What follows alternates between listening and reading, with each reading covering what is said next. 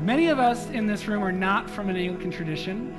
Maybe you're not from a Presbyterian tradition. Many of us are from maybe a non-denominational, general evangelical, or a Baptist background.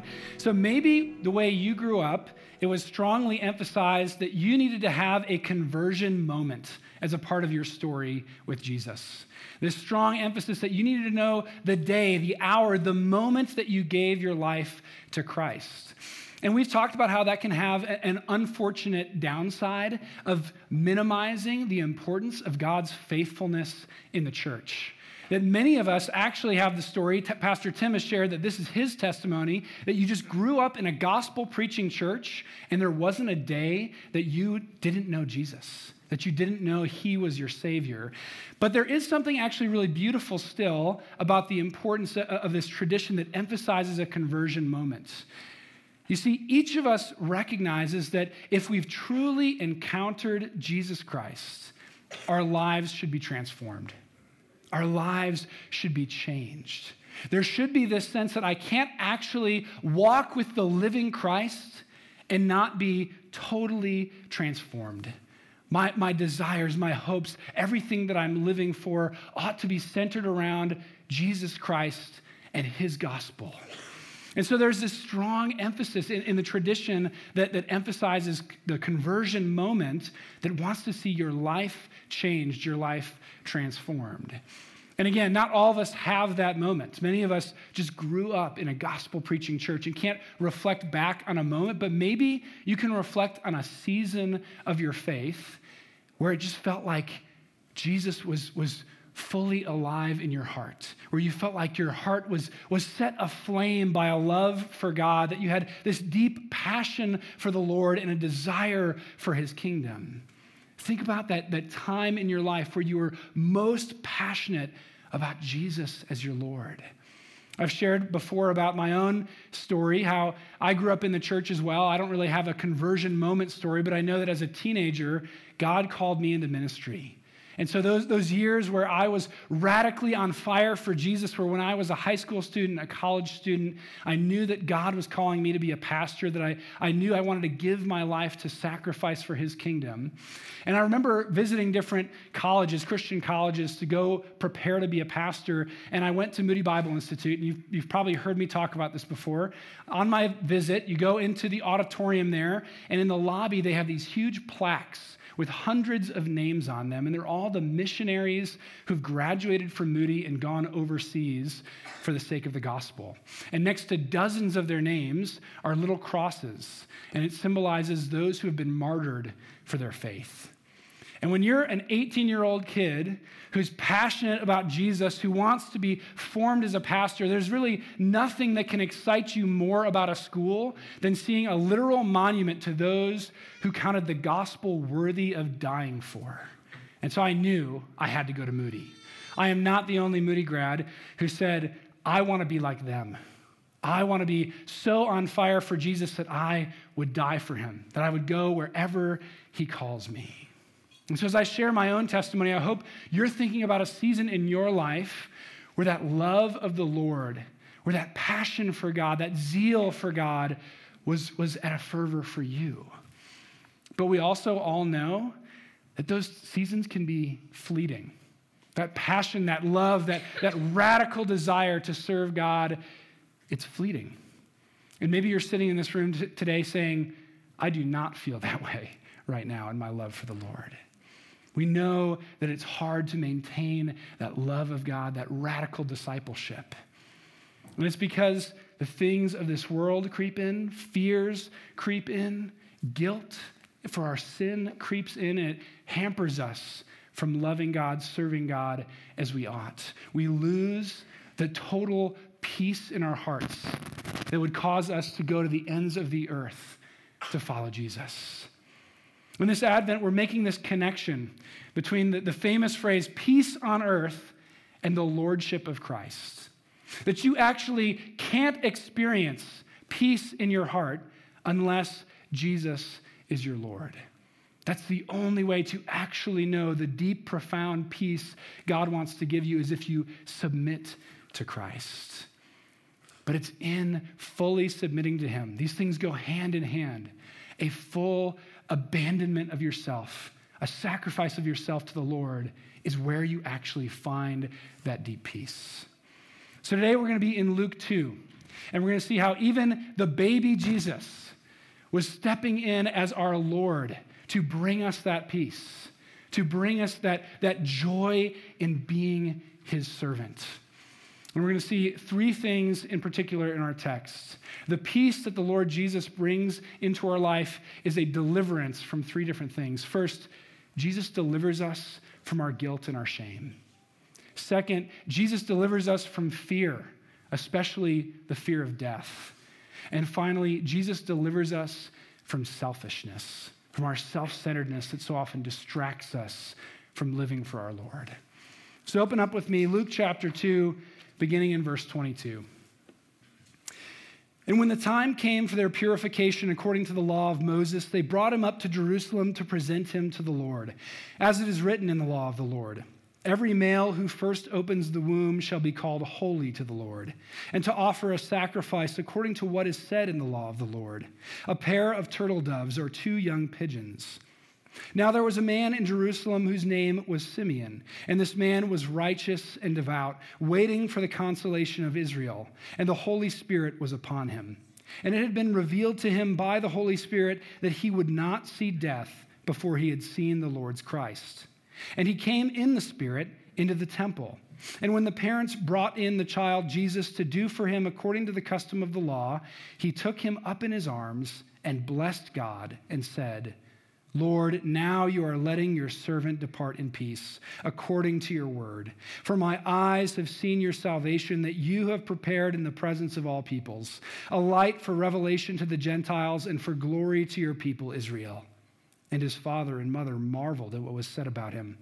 And Simeon blessed them and said to Mary, his mother, Behold, this child is appointed for the fall and rising of many in Israel, and for a sign that is opposed. And a sword will pierce through your own soul also, so that thoughts from many hearts may be revealed.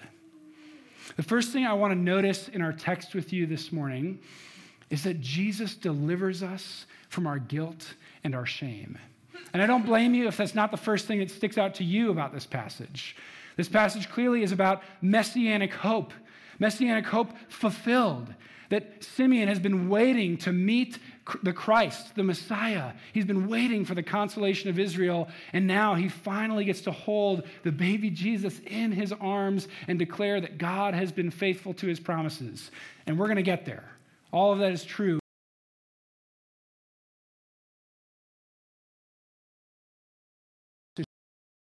That the Holy Family came to Jerusalem to fulfill the law. Jesus came to fulfill the law. And there's two particular elements of the law we see the family coming to fulfill. First is a law of purification, and the second is a law of consecration. And so in the law of purification, there were many Mosaic laws about how to be pure. There was this constant reminder within the people of Israel that we serve a holy God and we are an unholy people. And we need to be made pure if we are to dwell in his presence. And so there were all kinds of different laws of purification, but the one that's being highlighted here is one around childbirth. And the logic there is one of the original elements of the curse. The original result of sin was pain in childbirth. And so childbirth is this common area of life in which the people of Israel were reminded that they are sinners. And so a woman would be unclean for a period of time after having given birth, and then she would have to go to the temple and offer a sacrifice for purification. So that's the first element that we see going on. But then the second element is that Jesus is being presented in the temple.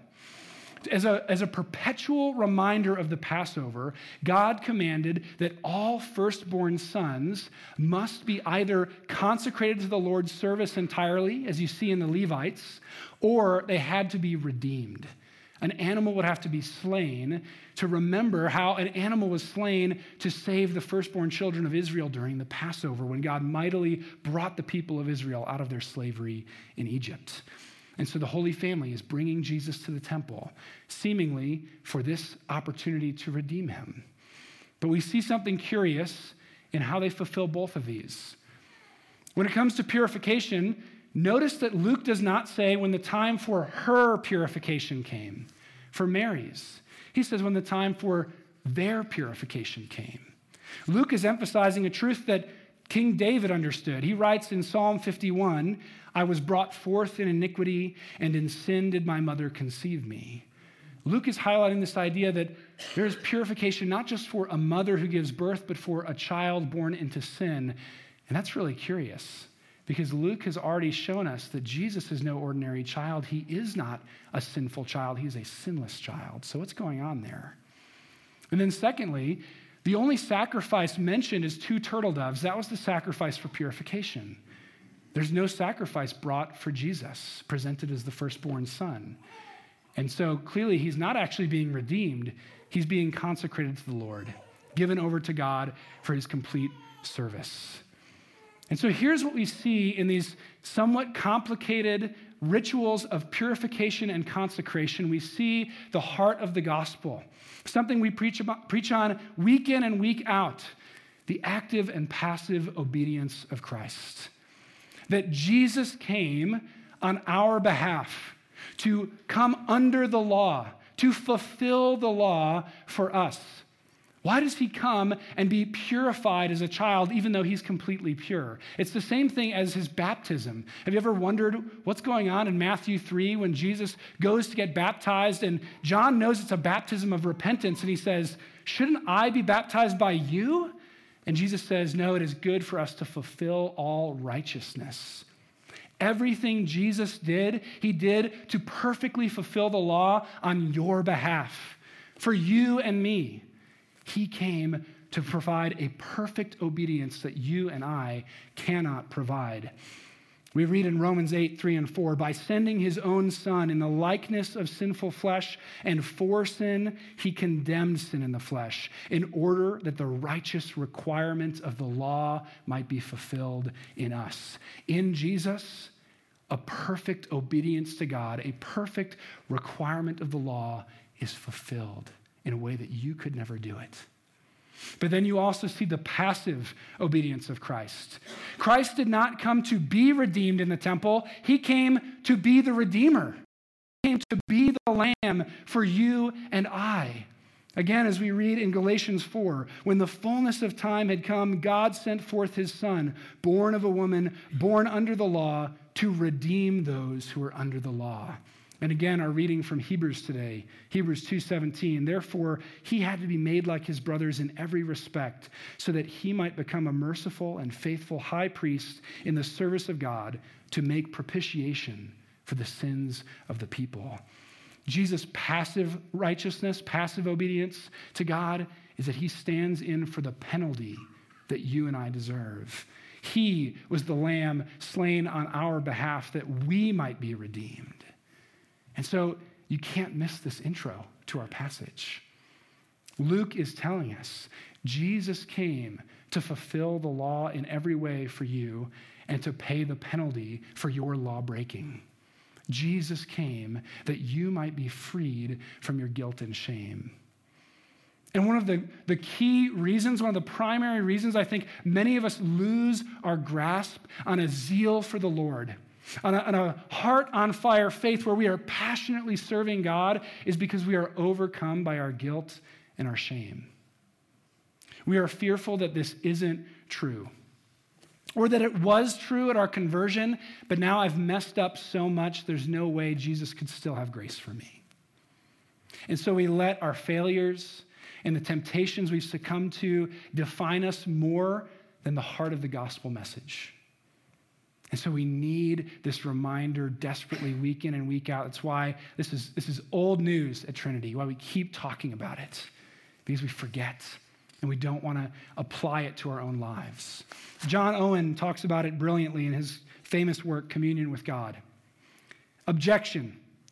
But it may be said, surely this course of procedure can never be acceptable to Jesus Christ. What? Shall we daily come to him with our filth, our guilt, our sins? May he not, will he not, bid us to keep them to ourselves? They are our own. Shall we be always giving sins and taking righteousness?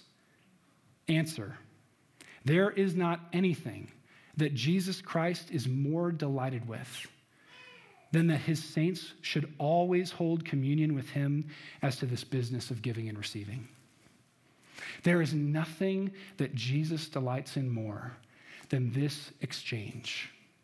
This is the reason he came to earth, to take your sins and to give you his righteousness. And so the devil would love for you to believe that you've disqualified yourself, that the grace of God covered some past sins, but now you're on your own. You've forgotten him, and therefore you're out in the cold. But the truth is that Jesus Christ today wants you to give him your sins and give you his righteousness. And so if you right now are sitting in this room and you know that you are overcome with guilt, the reason that you are not on fire for the Lord, loving him, serving him with your whole life is because shame is keeping you down, then you need to come to the table today and remember that Jesus never tires of this exchange. He wants you to leave your sins at the cross and take from him his righteousness.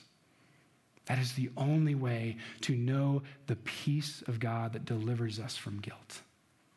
Look back at the text again, verses 25 through 32. Now there was a man in Jerusalem whose name was Simeon, and this man was righteous and devout, waiting for the consolation of Israel. And the Holy Spirit was upon him, and it had been revealed to him by the Holy Spirit that he would not see death before he had seen the Lord's Christ. And he came in the Spirit into the temple. And when the parents brought in the child Jesus to do for him according to the custom of the law, he took him up in his arms and blessed God and said, Lord, now you are letting your servant depart in peace according to your word. For my eyes have seen your salvation that you have prepared in the presence of all peoples, a light for revelation to the Gentiles and for glory to your people Israel. The first thing we see in our text is the peace that God brings us through Jesus Christ our Lord is a deliverance from guilt and shame. But the second thing we see is that the peace God gives us is a deliverance from fear. If you use the daily office, morning and evening prayer in your Book of Common Prayer to order your devotional life, then this prayer of Simeon is probably really familiar.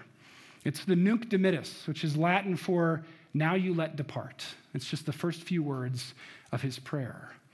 And since the 4th century, Christians have been taking Simeon's prayer and adding it to the evening liturgy, recognizing something that we all inherently know. We've kind of insulated ourselves from it in modern times, but in the daylight, we feel powerful. We are fully bought into the illusion that we are in control of our lives. We are successful, strong people. And then when the night comes, and again, we've insulated ourselves from this in modern times, we recognize the frailty of life, the vulnerability of the darkness, the fear that is present at night, that I may go to sleep tonight and not wake up again.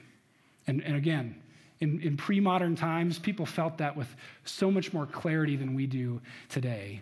And so Simeon's prayer is this reminder that because I have seen God's salvation, I can go to sleep in peace. But for Simeon, it's more than just going to sleep in peace. The reason he's in the temple is because the Holy Spirit guaranteed him, you will not die until you see the Christ. So what Simeon is saying is, Lord, now you are letting me die in peace. Simeon is not afraid of death. And that is the radical faith we often think of. It's what I'm talking about with the plaques in the auditorium at Moody. There are saints who said, I'm willing to go, and I'm willing to die for the sake of Christ. I do not fear death because Jesus is my Lord. We need a deliverance from fear. And many of you might be sitting in this room today saying, I'm not afraid of death. I know that Jesus will carry me through death. He will raise me from the dead. But maybe you're afraid of loss. Maybe you're afraid of suffering for his name. Maybe you're afraid of looking like a fool for the name of Christ. And you need deliverance from that fear too. And so Simeon is showing us that he was not afraid. Why? He says it in this one little phrase. You are letting your servant depart in peace according to your word. Him seeing Christ was a fulfillment of the promise the Holy Spirit had made to him. Simeon knew God was faithful to his promises, and that gave him confidence rather than fear. Do you know that God is faithful to you in all of his promises? It's why Paul could say in 1 Corinthians 15, "O death, where is your victory? O death, where is your sting? The sting of death is sin, and the power of sin is the law. But thanks be to God who gives us the victory through our Lord Jesus Christ. Therefore, my beloved brothers, be steadfast, immovable, always abounding in the work of the Lord, knowing that in the Lord your labor is not in vain." Paul can say, I can give my life to the work of the Lord because God rose Jesus from the grave. He has conquered death, and I don't need to be afraid of it anymore. Do you know that hope, that peace, that comfort? What we read in Hebrews 2 this morning, that Jesus submitted himself to death to conquer it, that he might free you from the slavery of the fear of it. We need to know this comfort, that Jesus is faithful to all of his promises. He will raise all who believe in him from the dead unto perfect eternal life with him. Do you know that comfort? And if you're sitting in the pew today thinking, yes, the reason I don't have a passionate, zealous love for God this morning is because I'm afraid. I'm afraid of what it might cost me. I'm afraid of looking stupid. I'm afraid of loss. Then you need to also come to the table this morning, remembering that this is a promise. This is a covenant meal. We come to the table every week to remind ourselves that Jesus never fails to give himself to us. Jesus never fails. He is faithful to the very end, so that you can have that same hope as Simeon. God is faithful to his word. I know I can face death because he is with me. Look back at the text one more time. Verses 33 through 35. And his father and mother marveled at what was said about him. And Simeon blessed them and said to Mary, his mother, "Behold, this child is appointed for the fall and rising of many in Israel, and for a sign that is opposed. And a sword will pierce through your own soul also, so that thoughts from many hearts may be revealed." The first thing we see in our text is the peace that Christ gives us is a deliverance from guilt. The second thing we see is that his peace is a deliverance from fear. And finally, we see here his deliverance, or his peace is a deliverance from our self-centeredness, from our selfishness. We hear in Simeon's words to Mary echoes of some Old Testament passages, Isaiah 8 and Psalm 118, where the Messiah is seen as this person, this moment of crisis. You will respond either in faith or disregard him entirely. The Bible tells us there is this dichotomous reaction to Jesus. You will either submit to his lordship or you won't. There's no middle ground. And so in Isaiah 8, you hear God talk about his Messiah as the stone of stumbling and the rock of offense. In Psalm 118, we hear of the cornerstone the builders rejected. And again, Jesus picks up the same image in Luke 20. He talks about himself as the cornerstone, the stone that the builders had rejected, and adds to that image, and those who fall on this stone will be shattered. Peter does the exact same thing in 1 Peter. He takes Isaiah 8 and Psalm 118 and mashes them together. He says, Jesus is the stone the builders rejected. He is the stone of stumbling and the rock of offense. What are they getting at in all these images? What are they saying? Again, there is no middle ground with Jesus. There is no such thing as having Jesus on Sundays and living your life the rest of the 6 days of the week. Jesus is your Lord. He commands your complete allegiance, or you're not his. And there's a freedom in that, actually. You see, I think there's this myth It's all over our world, all over the Western world in particular, that you as an individual have complete libertarian freedom to choose whatever you want, to be whatever you want, to make up your own identity, and the Bible laughs at that. The idea of libertarian free will, that nothing in human nature constricts or determines your actions, that God never predetermines anything, there's nothing in the Bible about that. Actually, what you find in the scriptures, especially Romans 7 and 8, is you're either a slave to sin or you're a slave to Christ. Those are the two options. That's it. You are not self-determined. You either belong to the devil, to the world, to your flesh, or you belong to Christ. A professor at Moody put it this way: freedom is a train running on the tracks, and a train off the tracks, that's a train wreck. So you trying to find deeper freedom, individualism, by unshackling yourself from the lordship and authority of Christ is not freedom. It's a train wreck. That is how you find deeper and deeper slavery. And so if you would actually enjoy true freedom, then as a creature, you must submit to the created pattern, the created design by your Creator God. Your truest freedom, like a train running on the tracks, is you submitting to the lordship of Christ. And so one of the primary reasons, again, we find ourselves without a zealous, passionate, radical love of God that says we would go to the ends of the earth for the gospel is because we're selfish. It's because I don't want to live for his lordship. I want to live for me. And we've bought this lie that I need to be committed to my own happiness above all else. That's the lie of the Western world. You need to be committed to your happiness. Do you want to find a fast way to be really unhappy? Make your happiness your first and primary goal in life. The actual way to find true joy, peace, happiness is to submit yourself to the lordship of Christ. Do you know that peace of not trying to be your own king, but letting the only good king, the only perfect king, the only loving king lead your life? That's what Simeon is getting at. There's only two options. He either gets all of you or he gets none of you. And so we need to return to look at our hearts. He talks about how Christ reveals what's in the hearts of the people. When you think of the lordship of Jesus, it's going to reveal where you're at. Do you view his lordship as this burdensome, awful drudgery? Or is your greatest peace and joy serving Christ? That is where you're going to find true freedom. Don't buy the lie that your freedom is being unshackled from authority. Your greatest freedom is finding the only one who wields authority with goodness and beauty and truth. This Advent, you are invited to look backwards and forwards, to look back at the first coming of Christ and to see that peace on earth has come in Jesus.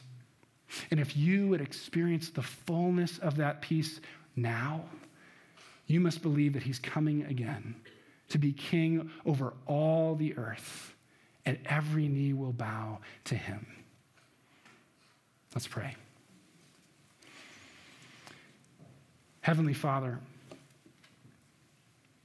we do not love you, serve you, honor you the way that we ought.